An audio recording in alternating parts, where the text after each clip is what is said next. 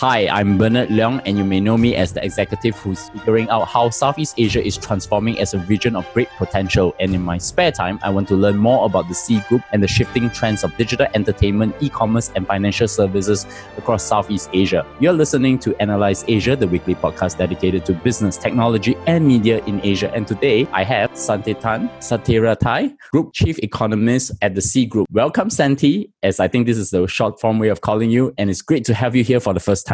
Thank you, Bernard. It's great to be here. So we met at the World Economic Forum, and I understand that you have also spoke there about some of the interesting trends of Southeast Asia that's ongoing there. But today I wanted to get to know you better. And how do you start your career? I started my career in policy stroke academic world, actually. So my first job was at the Ministry of Finance in Thailand, especially created unit at a time, which is an internal think tank for doing policy analysis and advisory. And I also taught on the side being the visiting lecturer at the Faculty of Economics at Chulalongkorn University, which is one of the premier universities in Thailand. I then went on from policy and academic world to a master in international development at the Harvard Kennedy School and went on to do a PhD, so total 5 years there. Having graduated from there, I did what a lot of good Kennedy School student does, which is joining the investment bank. So I joined Credit Suisse, moved to Singapore and spent 8 years there analyzing ASEAN economies as well as other emerging Asian economies. My last position there was the chief economist for the emerging Asia. So that means covering both ASEAN and also India and the North Asia, like Korea, Taiwan economies as well. So many years spending in the investment world, talking to investors how to invest in this region. How do you end up in Sea Group then as a group chief economist? So I guess one common thread that ran out through my career was I'm always keen watcher and thinker looking at the Southeast Asia region and always believe that there's a lot of hidden potential to be tapped and to be explored in this region. And even though the region has been seeing pretty good growth, 5% on average, which is pretty good even among an emerging markets economy in the world today, I always feel that there's something missing, that something could be better. If I were to use a sport analogy, then I probably feel that it's a sports team that have yet to see a sort of breakout season. So there's something missing. You need some star player or you need some coach. I think I arrived at a conclusion maybe a few years ago that perhaps that missing piece is the technology or the digital technology that we see today that are potentially unlocking some of this hidden potential in the Southeast Asia region. And that's why I think you become very, very fascinated by this sector. Sea Group is very well positioned to really pushing the frontier on that respect and helping the region sort of achieve its full potential as one of the largest consumer market and one of the most vibrant economy in the world. You have a very interesting career. Started from academia and subsequently going into private sector, working in investment banking, and now basically working to help to figure out how a top tier Southeast Asia internet company, how do they expand across this region that is growing? In your career journey, what are the interesting career lessons that you can share with my audience? That's a very interesting question. I think there are many of them, but first thing that came to mind is perhaps being humble. That sometimes is often being mistaken as with a lack of confidence, but it's not that at all. I think it's much more about being grounded, about keeping your mind open, knowing yourself, and allow you to see things as they are. Having moved to, across the boundaries from the policy academia to finance and now to tech, I think one thing that allow me to adapt, if not even proactively seeking changes that disrupt yourself from time to time, is that humility that allow you to open up and learn new things. I think it makes you not just a better analyst and thinker, but increasingly becoming essential part to become leader as well. Because when you want to shape the team, you want to have that good open learning culture, which allows not just yourself, but the whole team to adapt to different changes and get ahead of the game. I think that has allowed me to very much enjoy all the transitions I have made. Actually, interestingly enough, you asked earlier about why I joined Sea Group. It's actually one of our core values here as well. So that's one why I most resonate with is being humble is one of the core values of the company. That very nicely comes into the main subject of the day. I want to do two things. One is to, of course, talk about the Sea Group, which is also formerly to some people in the Southeast Asia region, we know them as Garena formerly. And then the second part of this conversation, we will be focusing on talking a little bit about some of the interesting trends that are going on in the Southeast Asia region. To start off the introduction, Sea Group is a leading consumer internet company in Southeast Asia, focusing on three areas: digital entertainment, e-commerce, and financial services. Founded by Forrest Lee Xiaodong, who actually have an engagement previously in one of my last media startups where I actually interviewed him. And that was the only written interview that he had with a local media outlet. And then second, and it started as Garena, but which was originally focused on gaming in Southeast Asia. And it has a list of very famous group of investors. And one of them probably everybody now knows is one of the BAT giants, Tencent. So it's currently listed in New York Stock Exchange as SE with a market capitalizations depending on these few days where you look at it is about US 4.8 billion. And of course, that will also change. But so to start off, maybe can you briefly introduce the history of Sea Group and also its current mission and vision of the company? Definitely. So the company started in 2009, and it's basically the mission is to use technology to empower and improve lives of the consumer and small business in the region. The region, the home court is 7 countries. So ASEAN 6, including Indonesia, Philippines, Malaysia, Singapore, Thailand, Vietnam, plus Taiwan as well. And across this region, we operate 3 key platforms. One is the one you mentioned, Garena, which is our original gaming and esports platform. It is the most popular online game platform in the region and a big proponent of the esports as well. The second one is Shopee, which is the e-commerce. We are number 1 e-commerce platform in Southeast Asia and Taiwan in terms of both total orders and the gross merchandise value, or shortened as GMV. It is the youngest company. It's about 3 years old. And we have also a digital financial service called AdPay, which provide infrastructure support for the first 2 businesses, but also have its own separate use cases, over hundreds of use cases. We are one of the most extensive e-payment players in this region as well. So those are the 3 main businesses in the region.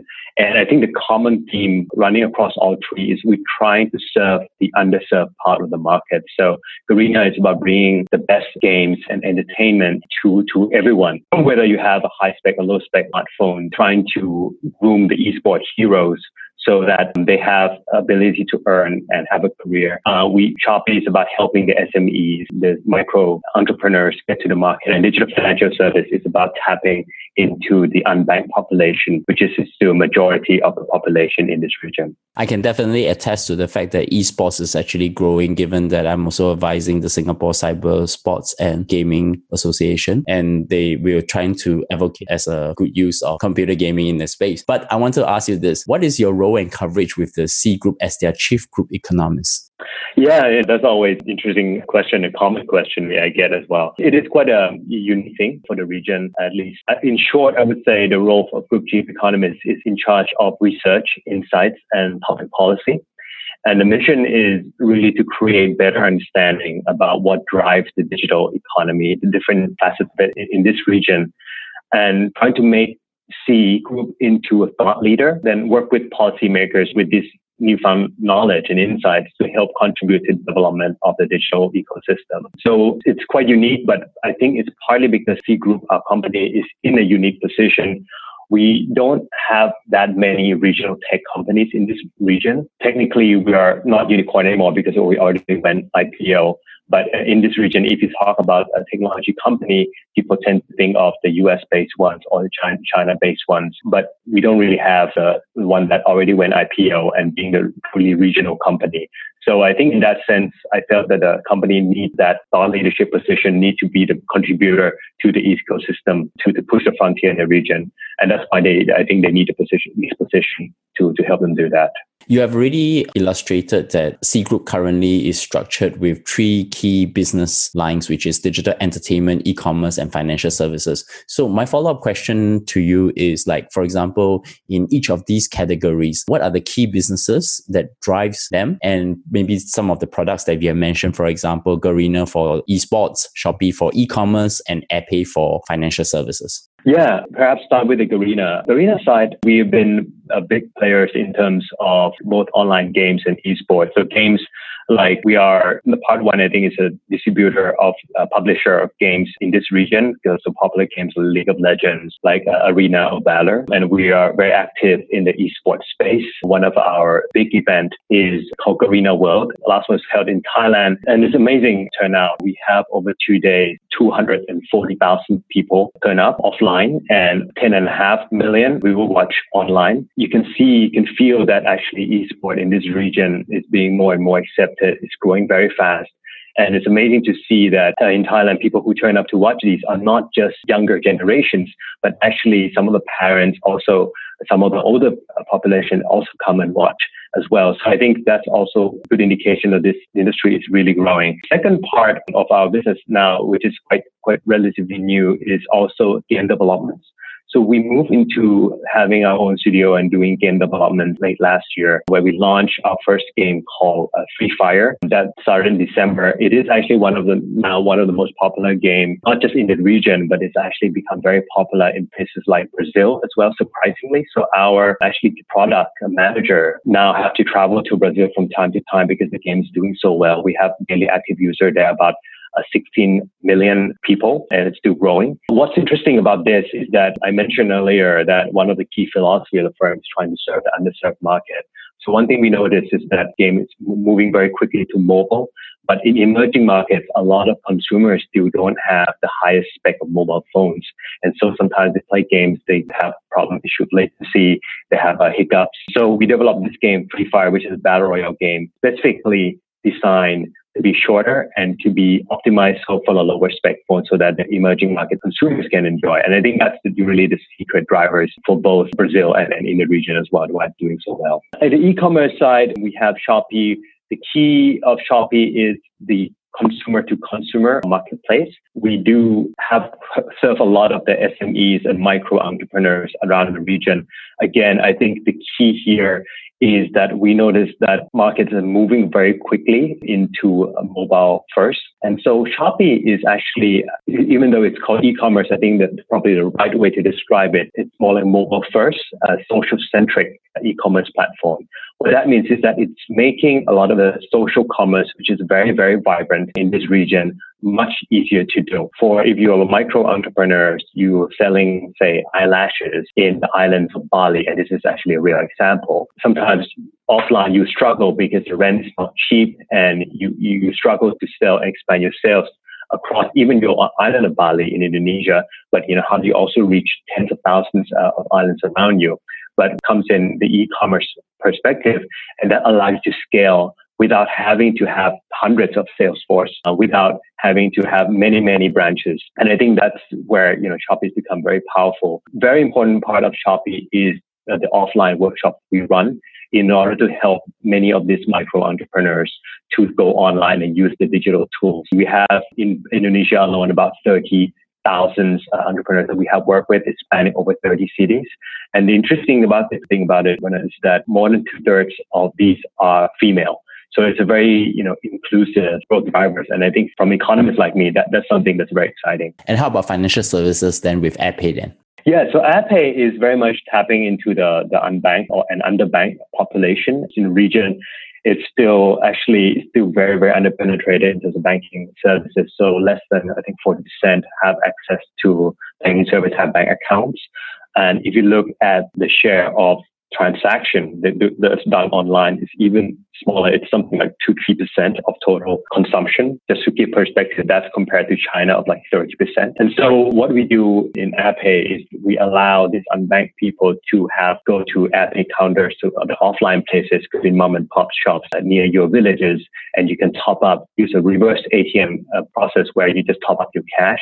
And once your cash go into a digital wallet, then you can use it for hundreds of use cases. You can buy movie tickets, you can pay utility bills, and of course you can spend it on Garena and spend it on Shopee as well. I think that's how we sort of bring the offline people into the digital ecosystem and serve them. And hopefully, we can do many things down the road with that as well. How does Sea monetize through their different assets? Like, for example, Garena, Shopee, and AirPay then? The monetization strategy for Garena is mainly buying cosmetics and upgrades to your character. We don't do a pay to win, but you can buy various upgrades to make your character look nicer. Most of the games are free to play, but you can buy all these in-game items. For Shopee, it's mainly focused around the value-added services that we provide to the sellers. So this could be advertising, this could be the logistics and fulfillment services that we offer. So as we grow bigger over time, and we have been growing, something like 170, 180% per year, we are already the biggest in the region. We get much more data about our customers on both sides, the sellers and consumers.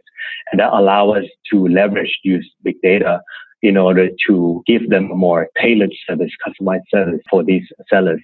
And usually for those services that we can monetize, some of them are value added. And AirPay for the financial services side, other than doing transactions, what's the monetization model then? Yeah, so AirPay right now, we are focusing on using it to integrate and support the first two businesses. So monetization mainly come from the first two, and AirPay being the infrastructure that supports the two business for now. It makes me feel that Sea Group is a combination of Tencent and Alibaba because it has the focus of digital entertainment and e-commerce, and then there's a financial services layer on top of it, but for Southeast Asia. What is the current footprint of Sea Group in Southeast Asia? For example, are certain areas of focus are more dominant in certain geographies? Yeah, the way we approach Southeast Asia is quite unique, I would think. And that's also what I like about the strategy. It's very, very localized. So we like to say that Southeast Asia or ASEAN, we talk about them as one region, but the reality is so diverse. We have places with GDP per capita of around $2,000, ranging from that to 50,000 plus, like in Singapore. So it's a huge range, very different across countries, very different barriers, constraints, taste, and preference. So we need to go hyper-localization. What that means is that we actually have different versions of the apps. Like, for example, Shopee, we actually have 7 versions of the app, and they're all different in all these countries, not just the languages, but also the tabs would be different. There'll be some unique tabs that is available in some countries, but not in others. And there's also recommendation of products. Things are all different. So the way we do that, that's why the strategy for approaching each country is also quite different as well. For example, Shopee, we are, quite big in Indonesia and Taiwan. And in Indonesia, there will be a special tab for Shopee called Kreasi Nusantara. What that is, we pile together all the local products, because there's so many islands, there's so many very beautiful crafts, batik, and garments. We compile all that local good stuff, if you will, into one tab to both help the local sellers from the region, but at the same time to make it easier for customers to discover tens of thousands, hundreds of thousands of these local products all in one tab. And that's worked very well for us in Indonesia, but it's not something that you can do perhaps in Singapore. So it's very different in different countries. Garena business is very big in Thailand. As I mentioned earlier, Garena World, one of our flagship events, is in Thailand. It's very, very vibrant esport. And we actually have one of the largest mobile games tournaments coming up, and that's going to be in December. And that's the Arena of Valor competition. So that's coming up in December. It's going to be very exciting. It's both contributing not just to the local economy, but it's actually helping to draw some tourism as well. So there's a tie-up sort of between the esport and the tourism angle there too. And that's quite unique, and it's very play to the strength of Thailand being the tourism spot for the region as well. Arena of Valor is also Honor of Kings in China. We have done a previous episode on this, and they are one of the third killer app for Tencent itself that's actually been spread out to the Southeast Asia market. So I want to switch gears to talk about Southeast Asia, the trends, some of the interesting topics of interest that you and I have conversations during the World Economic Forum. So the first question I want to start off by asking you, what are the common misconceptions about e-commerce in ASEAN region? I mean, when we define ASEAN, it's the Association of Southeast Asian Nations, which I think constitute about 10 countries. I think the first thing that comes to mind is that when we talk about e-commerce, people tend to think first about the potential disruptions to the existing retail, like the department store, the malls, and the traditional retail. They haven't perhaps focused enough on the other side, which is about empowerment. And I think that's really, really important part for this region, because the offline retail in many places are still somewhat underdeveloped. And there's so many SMEs. In fact, the small and medium scale enterprises make up about 99% of enterprises in the region. It accounts for about 83% of employment in the region and about 50% of GDP.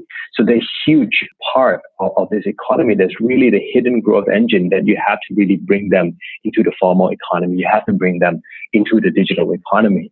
And e-commerce is one very powerful way of doing that. When we recently advised a study by Bain & Co. to look at the whole region. And we found that almost 80% of SMEs we surveyed, over 2,000 of them in the region, do see digital technology more broadly as an opportunity, but the adoption is quite low still. And the biggest problem, number one cited, is a problem around lack of education or lack of understanding and digital literacy.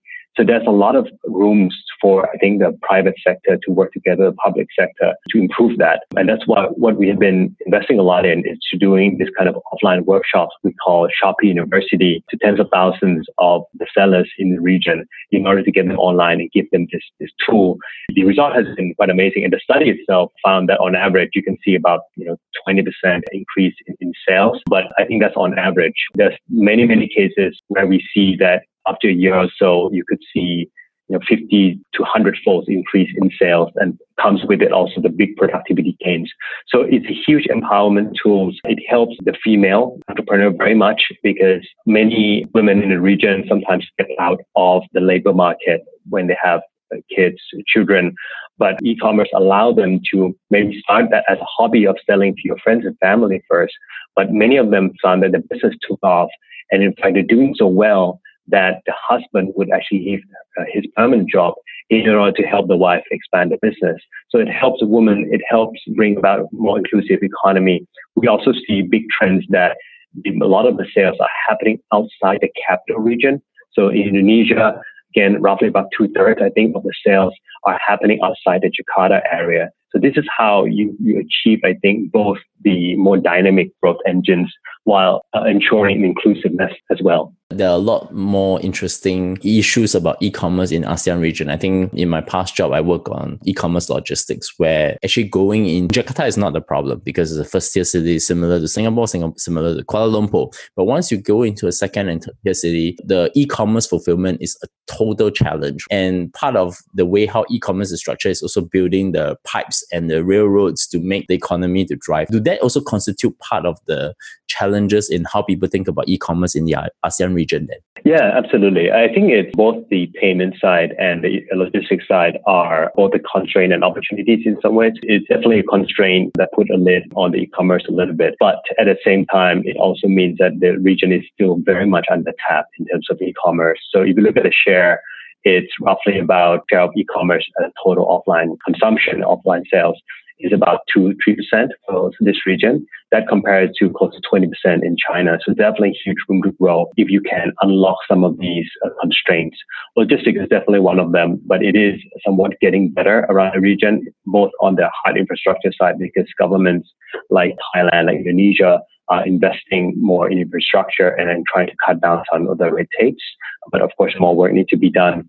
On the payment side, there's also a big push in the region, like in Singapore government, like in Thailand government, to move towards digital payments, cashless payments. And I think that's where it's important for the private sector side to also try to come up with a unique solution for the region. In Shopee, we offer various modes of payments. So you can also go and pay at the convenience store near you because they're quite extensive convenience store and network in the region like places like Thailand or Indonesia. But we also have a system called Shopee Guarantee because we noticed that one of the key issues is that, when people pay through bank transfer, then they're not sure whether a product will arrive or not. And, it's going to be the t-shirt that I ordered or not. What we do is we establish an escrow system whereby the consumer have to actually confirm that they have received the product in order for the payments to be released from the escrow accounts to the sellers.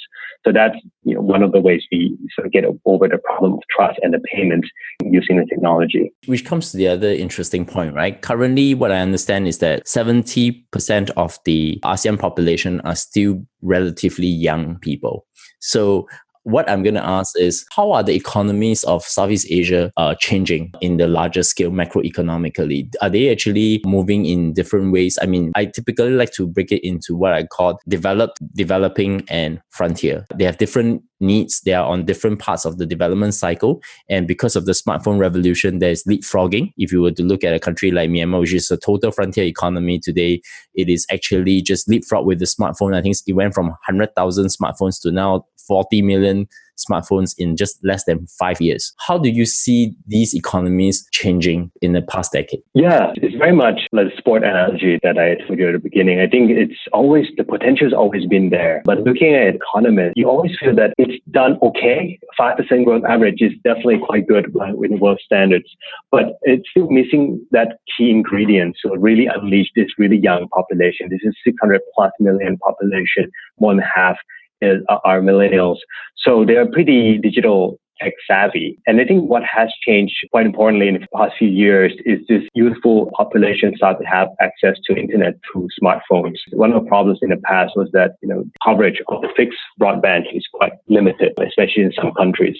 But now you see the smartphone penetration increasing dramatically from 20% just a few years ago to now close to 50%. That's really a game changer because, whether you are sellers in the remote islands of Indonesia or in mountains of Thailand, now you can access internet. That leads to process of discovery of new products that consumers never know exist. And a discovery from the seller side as well, that they can try new ideas, that they know there's a market for it. One good example in Thailand that leading to actually to a new trade is where we have one of the SMEs that we help. It's sort of a client of the domestic development banks.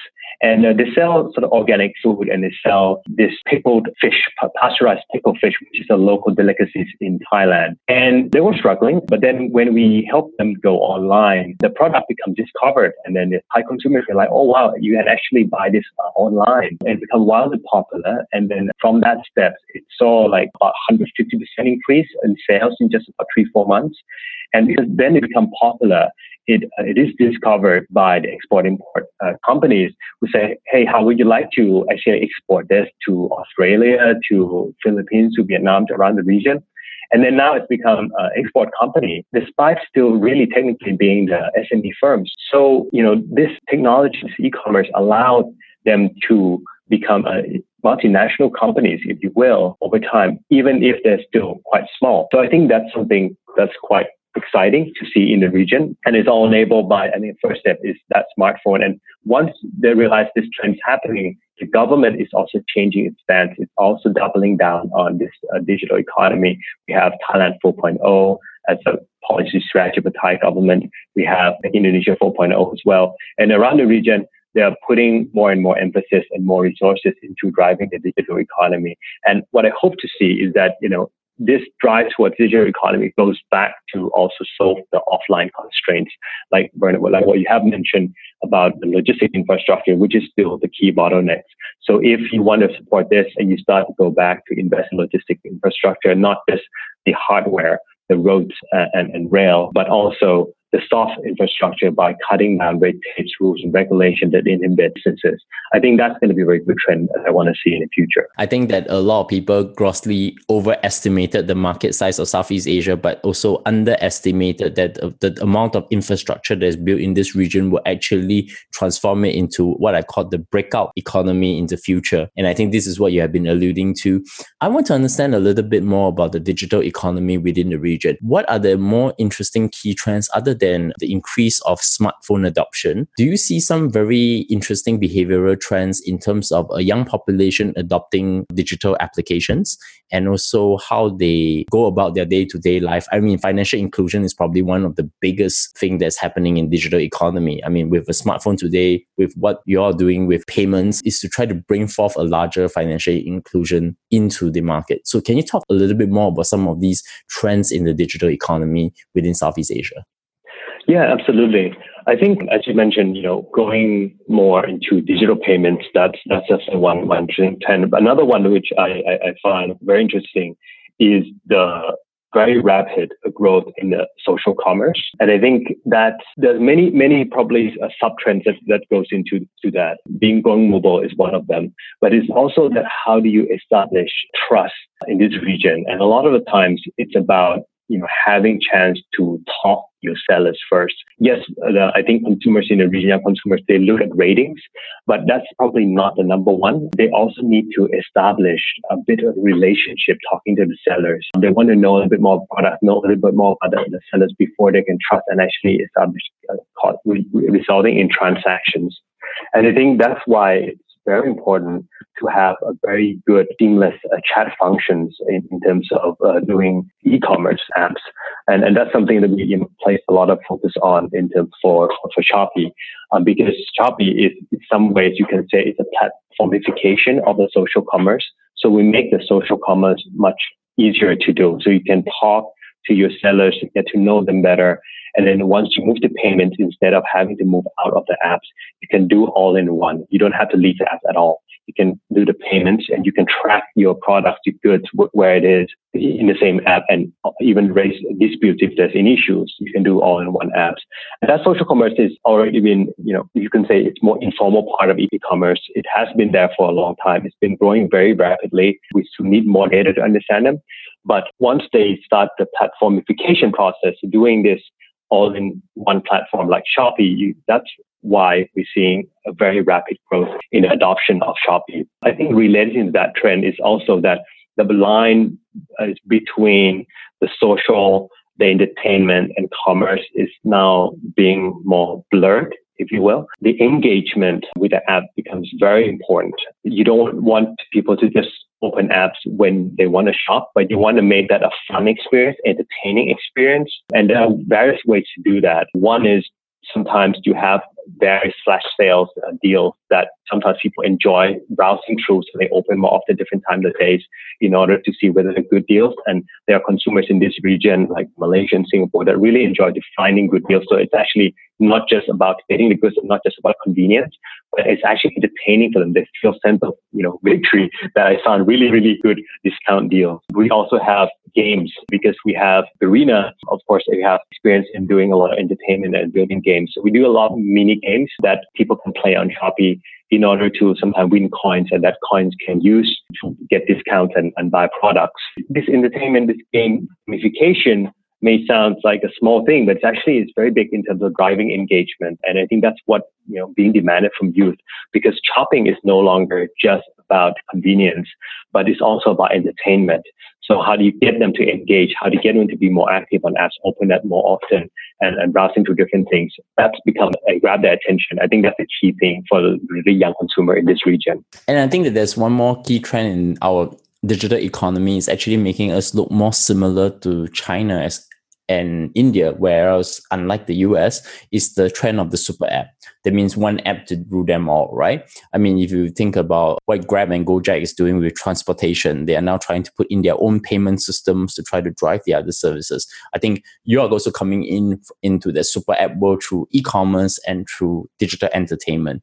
Do you think that there would be some form of different super apps working in the region similar to what's happening in China, rather than just one product focus, which is much more prevalent in Europe and the US markets? Yeah, no, it's a very interesting question. It's also a question we think about quite a lot, but I think it's still early days. So I think go back to the point where this is a region filled with diversity. It's so different in each country. So I think, yes, there will be apps in which you can do more than one. I think the amount of product, there will be synergies to be found, but it will be very different across countries. So you may have apps that can do more than one thing in one country, but in Thailand and that in Indonesia, I think will look different from each other. So I think the localization story will be very important still. I think for us, there's already synergies between the entertainment, e-commerce platform and the payments, but the degree to which and how it manifested in different countries will be very different, adapting the local circumstances. And it's not going to be, like sort of one kind of super app fit all that the whole region will enjoy and see the same interface, the same thing. And I definitely think that this is a question that will require more and more answers as we go along in the next couple of years.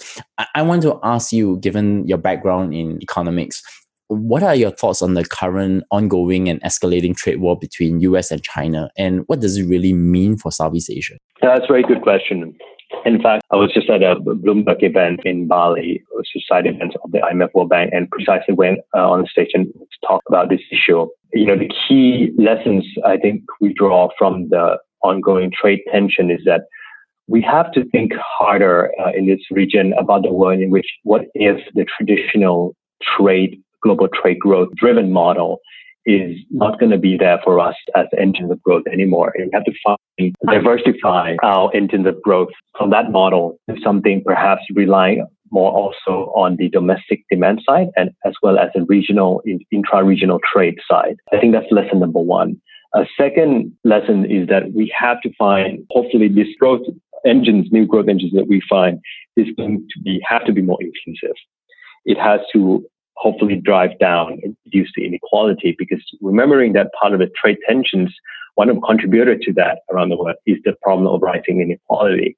So, and I think that's why I come back to that digital trading platform, e-commerce, digital payments. These are exciting space precisely because these sort of meet both potentially of the objectives.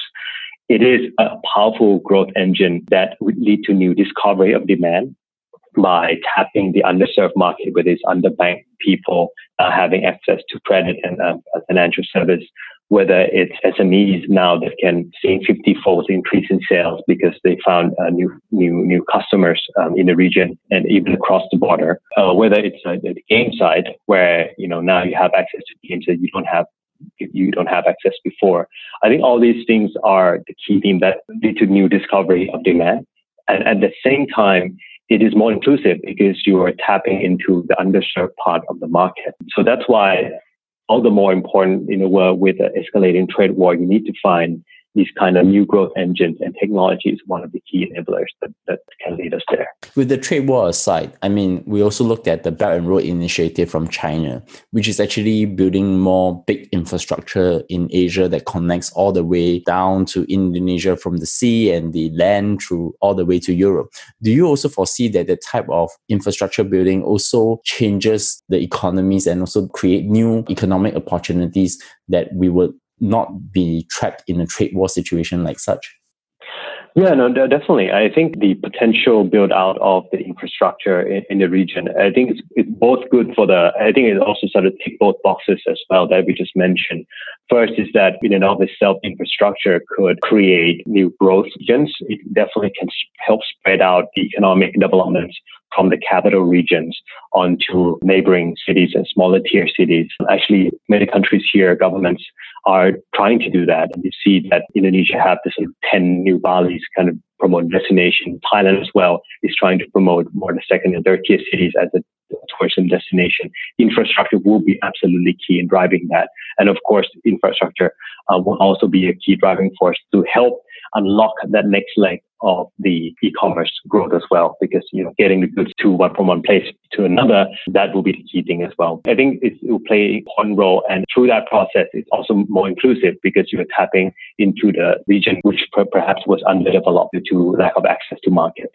So infrastructure will be the key drivers in the region. And then, of course, the issues that follow will be the implementation, execution of those projects and the funding of those projects. And I think this will be a continuous story. And I definitely would like to get you back on the show to talk more about the evolution of Southeast Asia in the coming years. So, Santi, many thanks for coming on the show. Thank you for having me.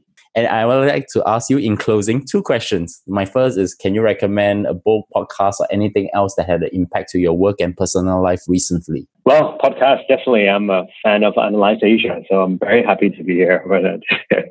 Apart from Analyze Asia, I also listen to Behind the Numbers to get the trends on e-commerce and digital economy globally. I also listen to Work Life by Adam Grant. So I'm also very interested in how to build a good team learning culture and try to make workplace better. So I think that's something I listen to a lot too. In terms of books, I actually am a big fan of books like Super Forecasting by Philip Tetlock, which is, I think, probably a bit more from my old job. I think it's still very relevant about how we look into the future. Being economist, I also like the book by Danny Roderick, Professor Roderick, called Economic Rules. Danny Roderick is actually one of my thesis advisors as well, so I still stalk him and read his materials, which is still very enlightening. That's cool. I should probably check out some of these new books that you recommended.